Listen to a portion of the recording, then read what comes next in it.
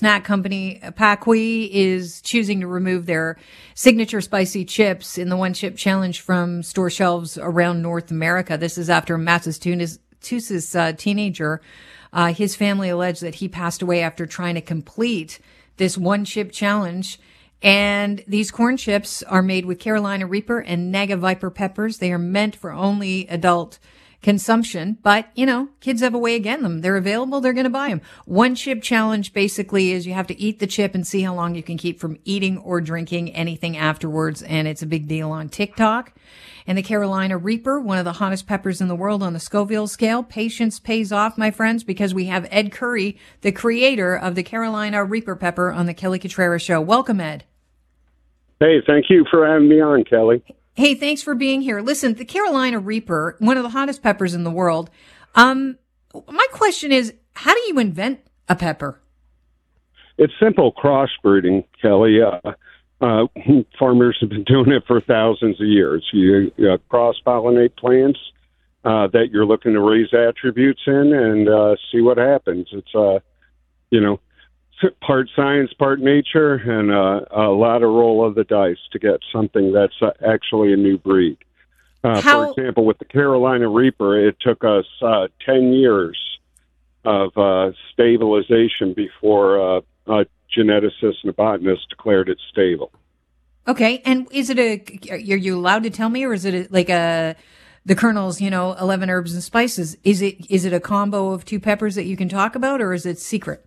Yeah, it's a combo of a Naga. A Naga is just a family of peppers. So Naga and Jalokia, commonly known as the ghost pepper, are in the same family. I got a Naga from Pakistan from a doctor I know, and one of my coworkers at the bank I used to work at brought one from her hometown in the island of St. Vincent. And that pepper from St. Vincent, not only produced the Carolina Reaper, but several that are coming up next to be the next Guinness Book of World Records. Oh, okay. So is this is for bragging rights, or why did you decide you wanted to create one of the hottest peppers on the globe?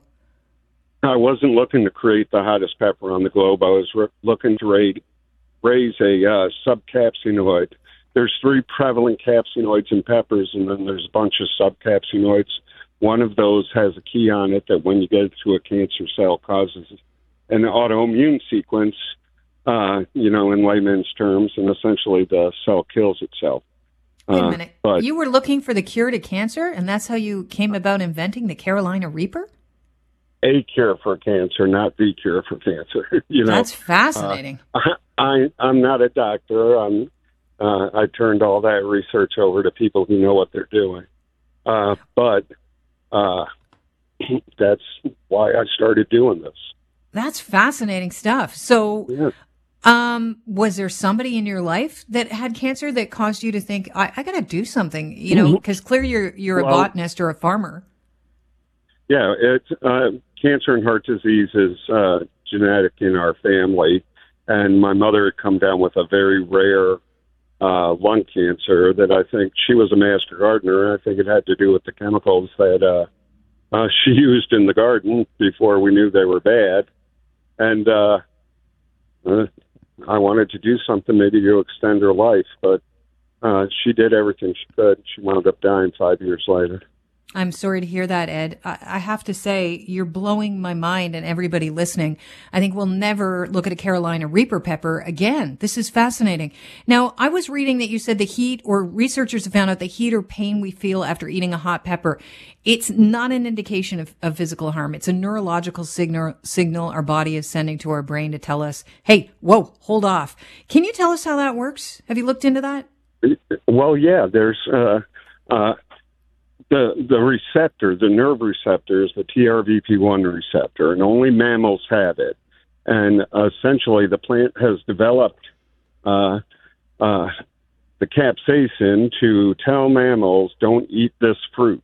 When capsaicin, and it all depends on other levels of chemicals in your body, like magnesium, potassium, and such. When the capsaicin hits one of those receptors, it sends a signal to the brain. Don't eat this. This is hot, but it's not really hot. It's just our body's reaction to it. it also sends, dopamine and endorphin all over your body to kind of counteract what we're perceiving as pain. But, as far as burning a hole in your stomach or your throat or anything like that, that can't happen. It's the junk you're eating to try to get rid of the burn that gives you a bellyache. Ed, this is fascinating stuff because I was trying to, when we were talking about this challenge and we tried to get you on the show on Friday, I was trying to figure out why it is that guys are fascinated, with eating hot things. And I wonder how much of it has to do with that dopamine rush that you just talked about that counteracts what's going on, because we know that's the feel-good chemical. Yeah, well, I'm actually in recovery. I've been clean and sober for almost 25 years. And I kind of like it, when I get burned up because of the rush that comes in afterwards. But it's really, hot sauce overtook ketchup, mustard, and mayonnaise in the U.S. as the number one condiment back in 2004. Okay, it's been the public has known about all the different hot sauces and these silly challenges. We even do silly challenges too, not nearly as bad as hockey, but they've known about this stuff all along. It's the media that's actually. And my heart goes out, my prayers go out to the family who lost their child. I have young kids. I would never want to lose a child. But there's got to be something else going on that caused this to happen, in my opinion. Well, they're right now, the coroner's looking into it, and it'll take a while to find out. But it does seem extreme when 200,000 people have said, well, we've taken a similar challenge, and you yourself have challenged yourself to eating hot peppers, and who amongst us hasn't, put something hot in their mouth and survived that? But it is absolutely 100% a tragedy. Very quickly, where is the Carolina Reaper on the Scoville scale again? The current average up on Guinness, see, we do science, so we get averages for your growth. The current average up on Guinness is 1.642 million Scoville heat units. So compared to, say, a jalapeno, which is somewhere around 3,000 to 5,000 Scoville heat units, you're looking at comparing a roller skate to the space shuttle. It's two totally different animals, and I don't recommend anybody eat them whole. It's not a pleasant experience. Well, how should you eat a Carolina Reaper pepper? Oh, yeah, I've eaten a lot of them. How should you eat one, though? How should we? Yeah. Well, when I eat them at home, I slice them up with food. I slice small pieces and mix it in my food and then eat it.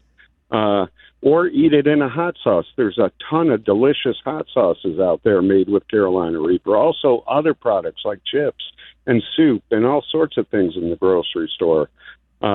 These challenges concentrate, how much pepper is in them to get a reaction. And I honestly don't know what else is in this year's Pocky chip other than it just doesn't, to me, unless they added some kind of extract or capsaicin crystals to it, there really shouldn't be a reaction that would maim or kill anybody.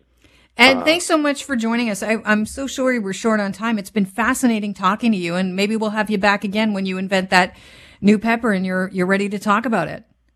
Yeah, that's coming soon. All right. I appreciate you having me on. It's been an honor and a pleasure. Thank you very much, Ed. Ed Curry is the creator of the Carolina Reaper pepper.